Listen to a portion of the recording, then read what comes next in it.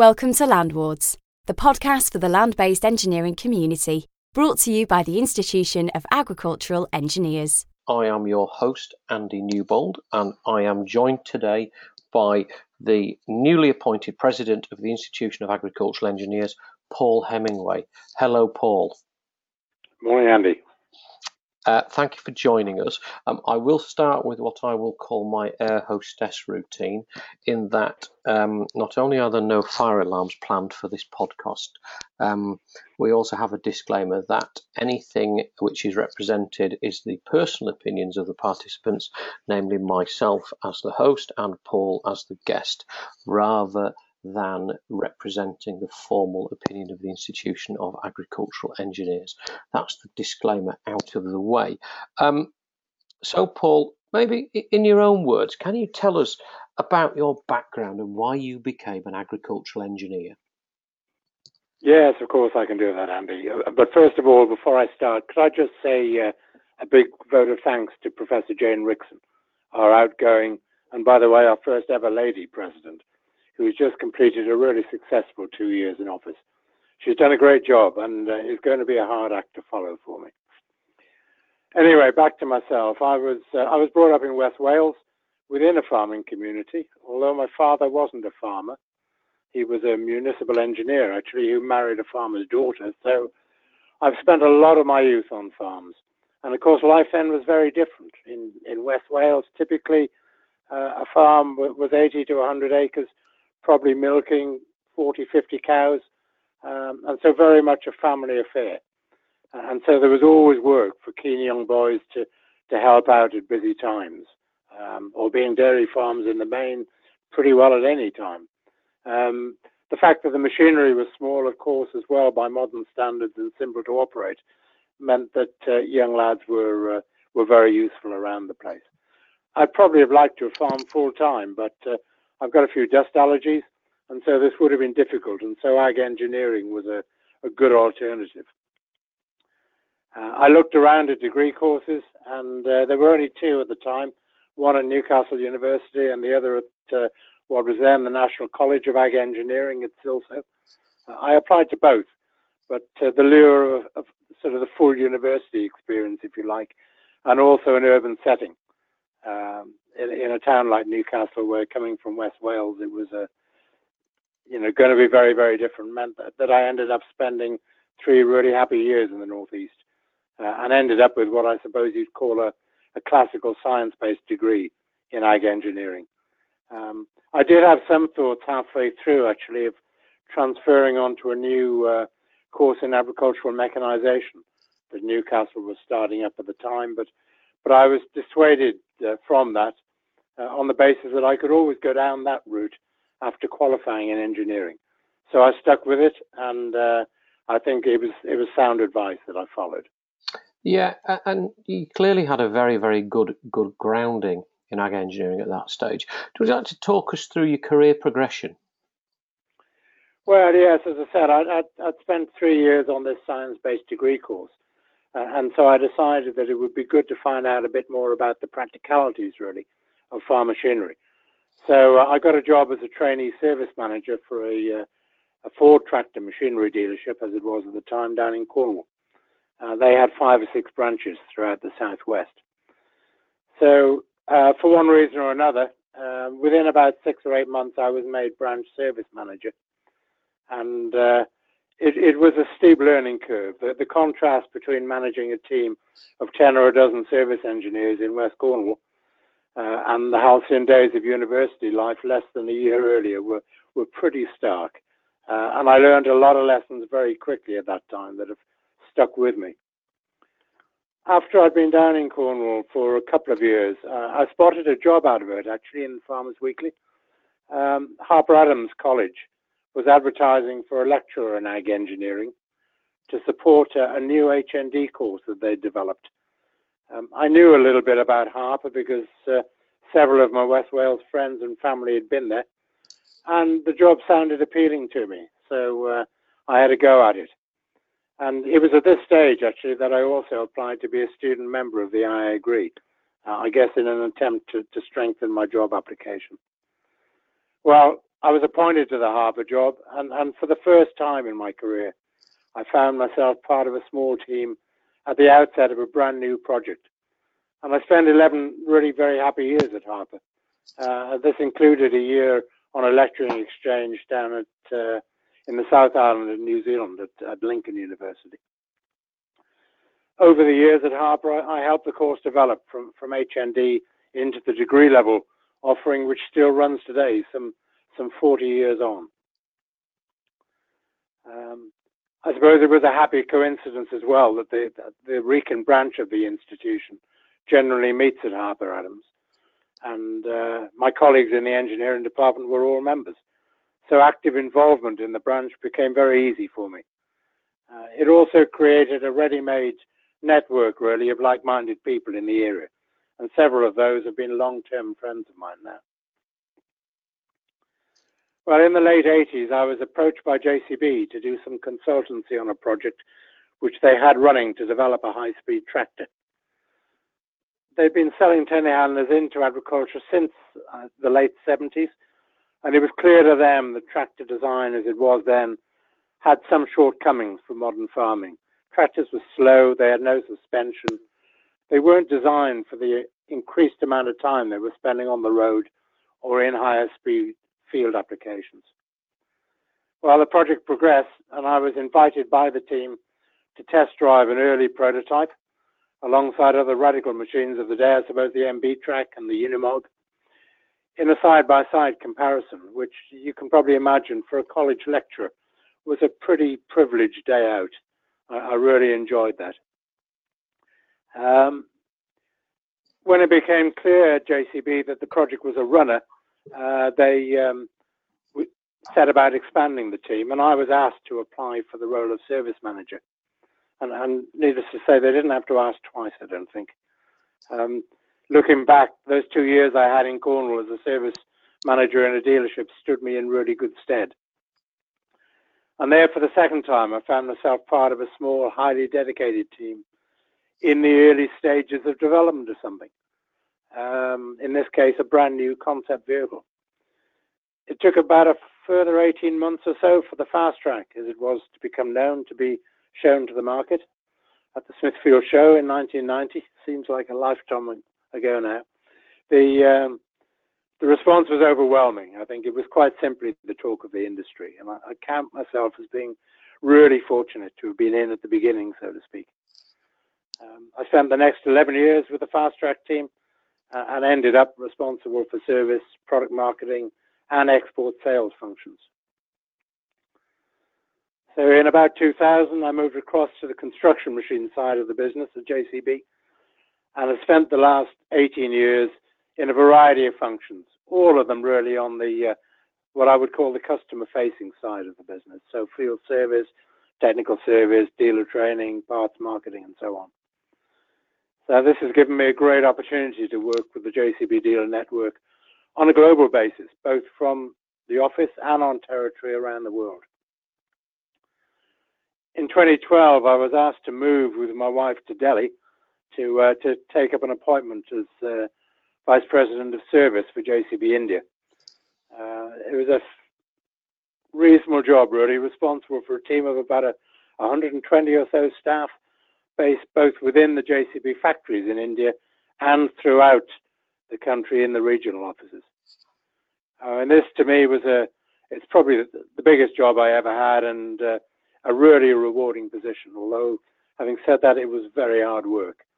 I think the culture shock of moving from the UK to a developing country like India, with the climate, the language, the traffic, everything about it was so different. But what I did find in India was a country that places real value on their engineers, and also on the experience that older people can bring to the business. Well, I retired from JCB in 2018, and I'm now, life has come full circle. I'm now involved as a visiting lecturer back at Harper Adams University, as it now is, a very different establishment from that which I left 30 years ago, but I'm pleased to say it's really flourishing. Interestingly, on the Harper Adams note, Paul, you interviewed a very fresh-looking Andy Newbold in the autumn of 1988 to do a BEng at Harper Adams, which he subsequently did. So you can take either the credit or the blame for interviewing and offering me a place all those years ago. Yeah, I did have a good sense to leave Harper Adams in summer '89 before you started. Yeah, it was noted. It was noted. That's fascinating. What advice do you have to give to younger engineers or potential engineers to help them carry them through their careers? It's very tempting, isn't it, to reel off a sort of series of pearls of wisdom to answer this sort of question. And when you look at the working world today as it is, facing young people, it's so different from the world that I faced 40 years ago that some of them wouldn't necessarily read across. Some do, however. I think probably the understanding that engineering is a critical and really rewarding profession, and engineers should be immensely proud of the careers they've chosen. The experience we're just going through with COVID-19 just illustrates how important it is that we have some design, some development, some manufacturing capability in our own country. None of this happens without engineers. And you know, COVID-19 has given us a number of lessons, and there are going to be books written on it, aren't there? But, you know, the importance of having homegrown food in a crisis like this is really critical. And food production at any level needs machinery. And hence ag engineering, if you like, as I see it at the moment, it's in a bit of a sweet spot. People need food, they need it produced at home, and we're right in the place to help farmers and growers do that. I would urge any young people coming, well, frankly, into any job, let alone engineering, to try and develop some excellence in communication, both written and verbal communication. Without question, those with good communication skills progress their careers in advance of those with lesser skills. To some it comes naturally, to others it doesn't. They have to really work on it. But I've employed a lot of young people over the years and watched their careers develop, and it's those with communication that really stand out. I think young people have to have ambition, and you know, you've got to have some goals, haven't you, about how you want to see your career developing. But also at the same time, you know, career development is not an exact science. There's a lot of luck in life. You know, the right opportunity comes up at the right time, or the person whose job you want moves on to create the opportunity for you. You know, I've had an amount of luck in this respect in my lifetime, but I also believe that the harder you work, the luckier you get. You can definitely make your own success. Be professional as well. I mean, clearly that's what I agree is all about. But the way you act, the way you interact with people, the way you treat people, be professional. You'll be thought better of and be a better person for acting in this sort of way. And I guess lastly, don't expect life to be fair. It isn't. You know, nobody said it had to be. Life, as the saying goes, is what you make it. Absolutely. I couldn't agree more. Paul, looking at your membership of the Institution of Agricultural Engineers, how has this membership, how has the IAGRE helped you through your development and throughout your career? Well, Andy, as I said earlier, definitely really through networking at both a local and a national level. I think the process for me of getting CEng registration was a valuable professional development exercise. It did make me take stock of what I was doing, what I needed to do, the responsibility I needed to gain. And it's a recognition, frankly, that I still really value 30 years on. I've always enjoyed reading the institution journal, and I've even written a few articles over the years on subjects of interest to me, which are good to look back on, but hopefully of use to students even today. I do think that the fact that we have a specific professional engineering institution for ag engineering is a real bonus. It gives us a real sense of identity and a common interest. It also helps, I think, that our institution is one of the smaller ones. So generally it's a lot more approachable, a lot more flexible than some others, and probably easier for anybody who's so inclined as a member to get involved with, at local or at national level for that matter. So in short, I've got a lot personally out of membership of the IAGRI, but in like time, I've also put a fair bit back in. So these two factors are definitely related. So, you've had a career, you've had a lifetime in professional agricultural engineering. What's your vision, Paul, for ag engineering as a discipline going forwards? Well, I think, ag engineers over the years, they've always worked really in close harmony with the needs of the farming industry. Over my career, broadly, it's all about being, it's been all about maximizing production, bigger, faster, more efficient machines and production systems.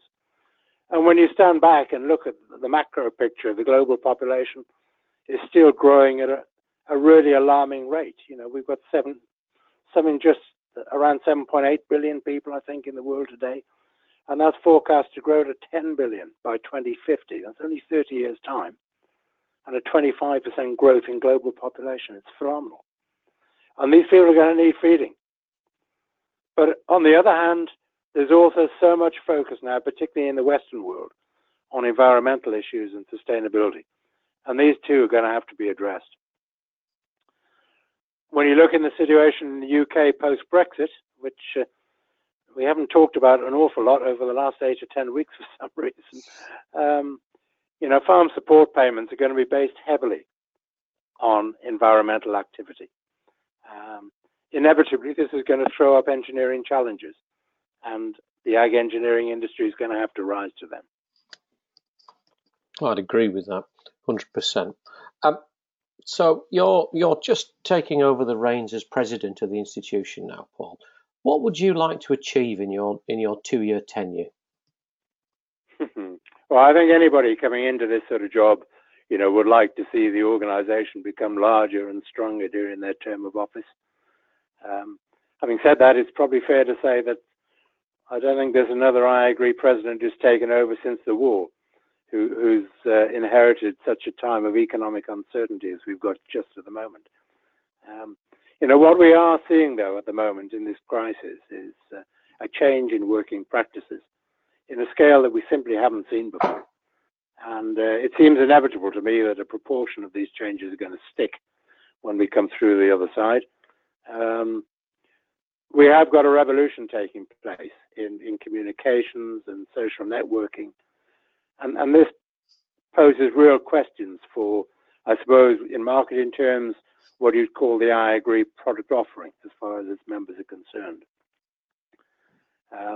Over the years that I've been involved with the institution, we've definitely become more inclusive. We welcome engineers in all roles within the industry, from technicians right up to chartered level. We do have some challenges with how we effectively communicate, particularly with our younger members. We've really got to get our heads around social media. It's not to say we're starting from scratch here. It happens already, but we've really got to consolidate and improve this. We do have an app in development, which we're planning should be available in the next couple of months. So this should help, particularly our younger members, to stay engaged with us in a way that they feel most comfortable. I think also, looking at the IAGRI over the last 5 or 6 years, it's become a very broad church, really embracing members from the Society for the Environment, for example, as well as from the sort of traditional engineering fraternity. Well, in as much as a president can reflect his or her own interests, over my period, I'd like to ensure that we continue to reflect and promote the interests of our engineering membership base. I am just aware that there's some feeling out there that IAGRI has become a bit diluted in the eyes of some. I'm also aware that we're in a competitive world. Engineers today have got a choice of about 40 different professional engineering institutions that they could be involved with. And we just need to make sure that ag engineers stay with us. Now, at the same time, I don't think our environmental colleagues should have any fear at all. As I said earlier, they're going to be an ever stronger influencer on farming and farm practice and ag engineering activity, and having their expertise in-house, so to speak, is going to be a real bonus for us all. And I can see a lot more interaction, frankly, between our engineering members and our environmental members as time goes on. Now, turning to some of the sort of specific headlines in ag engineering at the moment, what's your take on the increasingly talked up big data, robotics, and AI within ag? Yeah, well, it's probably something to do with my grey hair. I'm not sure, but I'm probably yet to be fully convinced that we're going to see a paradigm shift in the use of these technologies in the near future. I was at the 2019 I Agree conference last year, which focused on big data, and I did come away with a sort of not sure about that type of impression. Do farmers need data? Yeah, well, of course they do. If you don't measure it, you can't manage it, as the adage goes. The fundamental problem for me in this country is that, we don't have big farming. We're blessed with living on a quite small islands geographically, with very widely varying topography. The soil types vary, and so do the weather patterns. We don't have the wide open spaces that they have in, say, the Midwest of the States or in Eastern Europe, in the Ukraine, where farming's really consistent across vast tracts of land. If you take a farmer, arable farmer, maybe in the Severn Valley, on the western side of the country, his data is not of that much relevance to somebody farmer growing similar crops, perhaps in Northumberland or north of the border up on the Black Isle, where the soils and the weather patterns are very different. So I am sure that the big data will have use, more particularly in the supply industry, I think, whether that's machinery, seeds, fertilizers, chemicals, in terms of tracking patterns, farmer-consumer behavior, if you like. In terms of robots, it's slightly different, I guess. The Hands-Free Hectare project at Harper, that's had so much publicity, has demonstrated that it's technically possible to automate grain production on a small scale, and work is ongoing to scale that up this year. Today, many progressive farms are employing automatic guidance on their tractors and combines, and in a sense, agriculture is actually ahead of the automotive sector in this respect. And I can see actually that it's likely to stay that way. We are seeing, however, a lot of difficulty at the moment with our fruit and veg farmers in their efforts in trying to man up for the season. And so automated systems of planting, and more especially harvesting, have to offer a way forward. It's a big challenge, of course, for engineers, because by and large, these horticultural crops ripen in phases. They don't all come to fruition at exactly the same time. And the produce that we're trying to harvest can be very, very tender. So mechanical handling this is a real challenge. So in summary on this one, I don't share the view that we're going to see a countryside that's swarming with small robots planting or harvesting crops anytime soon. I just think that the speed required to establish or harvest a crop will dictate that larger machines are used, particularly, when you see the sort of season that we've been through with the extremely wet winter, farmers simply not being able to establish winter grain crops. And so everybody rushing to plant in as soon as the ground dried up in the spring. So I can always see that there's going to be some human intervention. It does seem we're getting more and more of these extreme weather events. I think what farmers have shown down the years, though, is that if the technology can be made available, which makes their work easier, quicker, and hopefully at lower cost, they're never slow to adopt it. I think our farmers have got a really good reputation, and rightly so, for adopting new technology. Yeah, and change, whatever we say, change is often slower than we think. But if the need is there, change can be very fast.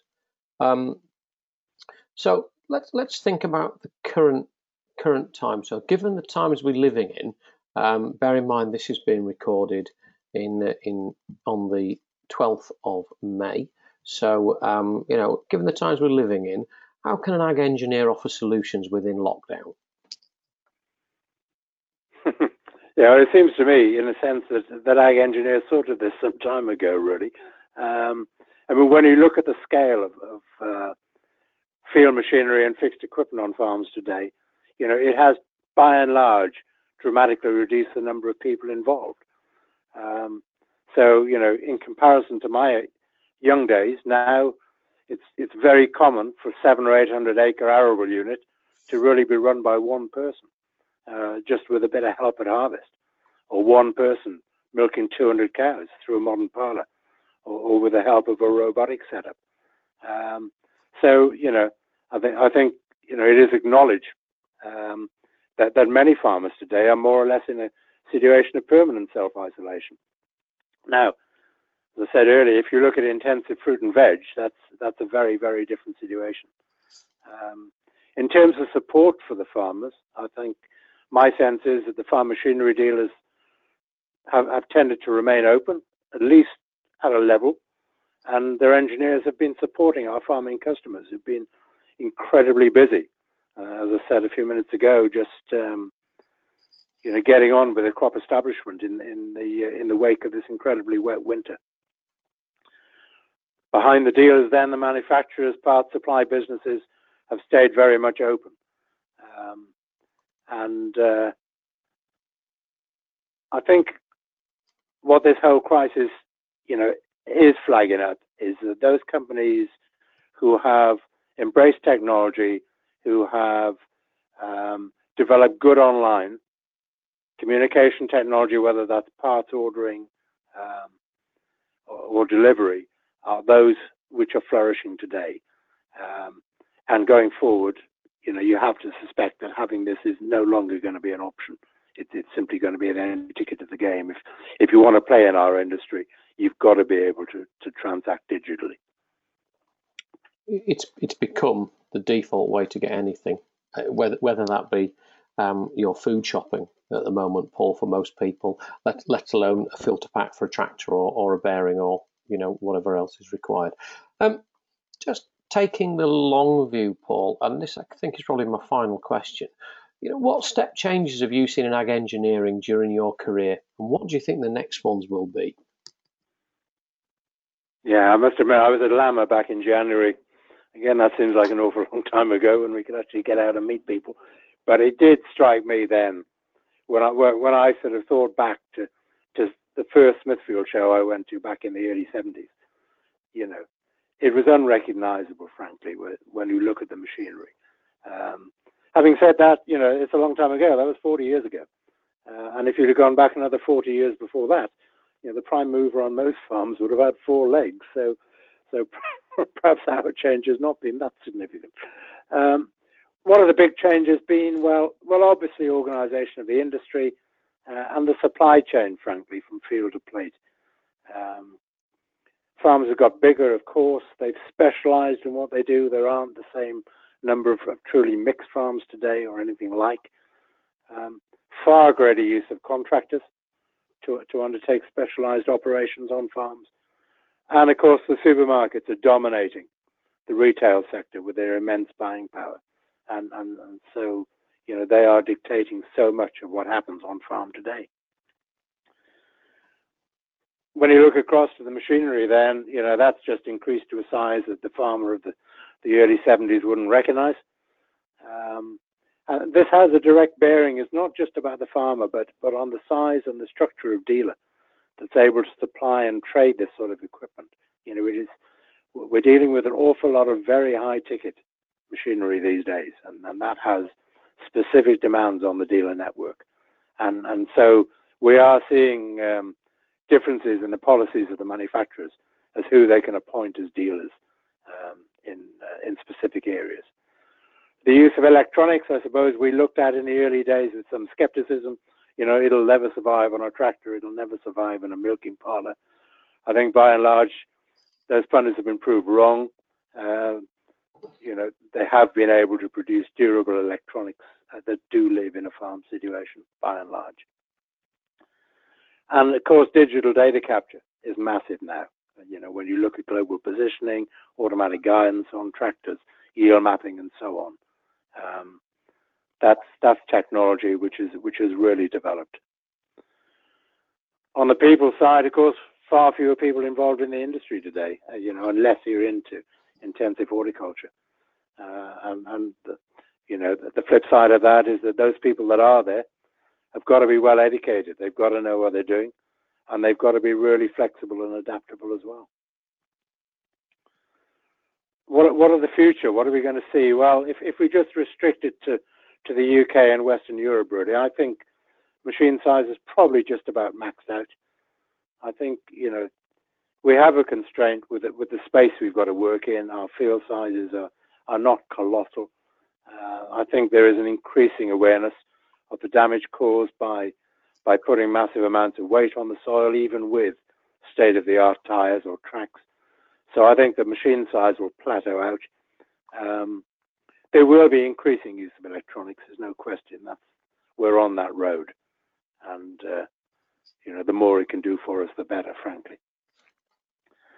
And as far as farmers are concerned, subsidies are going to reduce. And I think Brexit or no Brexit, the writing was on the wall some years ago that the EU simply couldn't support farmers on the way that they have over the last 30 years. And so farmers are going to have to rely on the efficiency of the operations. They're not going to get paid on a euros or a pounds per hectare basis anymore. If you look at the data today, the figure bandied about is that 42% of UK farms, 42% are not viable if they don't get any subsidy. Well, that's not sustainable business. And when you look at a business, it doesn't matter what business it is. It comes down to 6 words.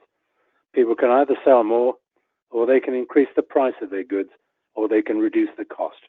Sell more, increase price, reduce costs. Well, farms are not like most other businesses. They tend to buy stuff retail and sell wholesale. And that's not normally a great business proposition. Many sell on contract, so they don't have control over the price. Ask any dairy farmer. If they want a different price, they've got to change contract. And there aren't that many options. So fundamentally, farmers are left with having to reduce costs to stay in business. And I'm sure that that's something that's going to generate huge focus in the near future. And this farming, taking cost out, stripping as much as possible out of the farm situation if they want to stay viable, is something that farmers are going to have to do. And the ag engineers behind them are going to have to rise to the challenge of designing and building machinery to suit this new constraint. Well, Paul, that has been an absolutely fascinating insight, I have to say. I thoroughly enjoyed listening to your professional journey, your thoughts on career development, and your thoughts on where the industry is going and how ag engineers fit in with that. It's a really, really good, albeit in 30 minutes, romp around a very, very large subject area. So I really appreciate that. Thank you very much. So you've been listening to the incoming president of the Institution of Agricultural Engineers, Paul Hemingway, talking to myself, Andy Newbold, today on the Landwards podcast. Thank you, Paul, for your time. Thanks very much indeed, Andy. It's been a pleasure talking to you. It is much appreciated, and we will look forward to coming back to you soon with some other interesting conversation. For more information, visit www.iagri.org. You have been listening to Landwards, the podcast for the land-based engineering community, brought to you by the Institution of Agricultural Engineers.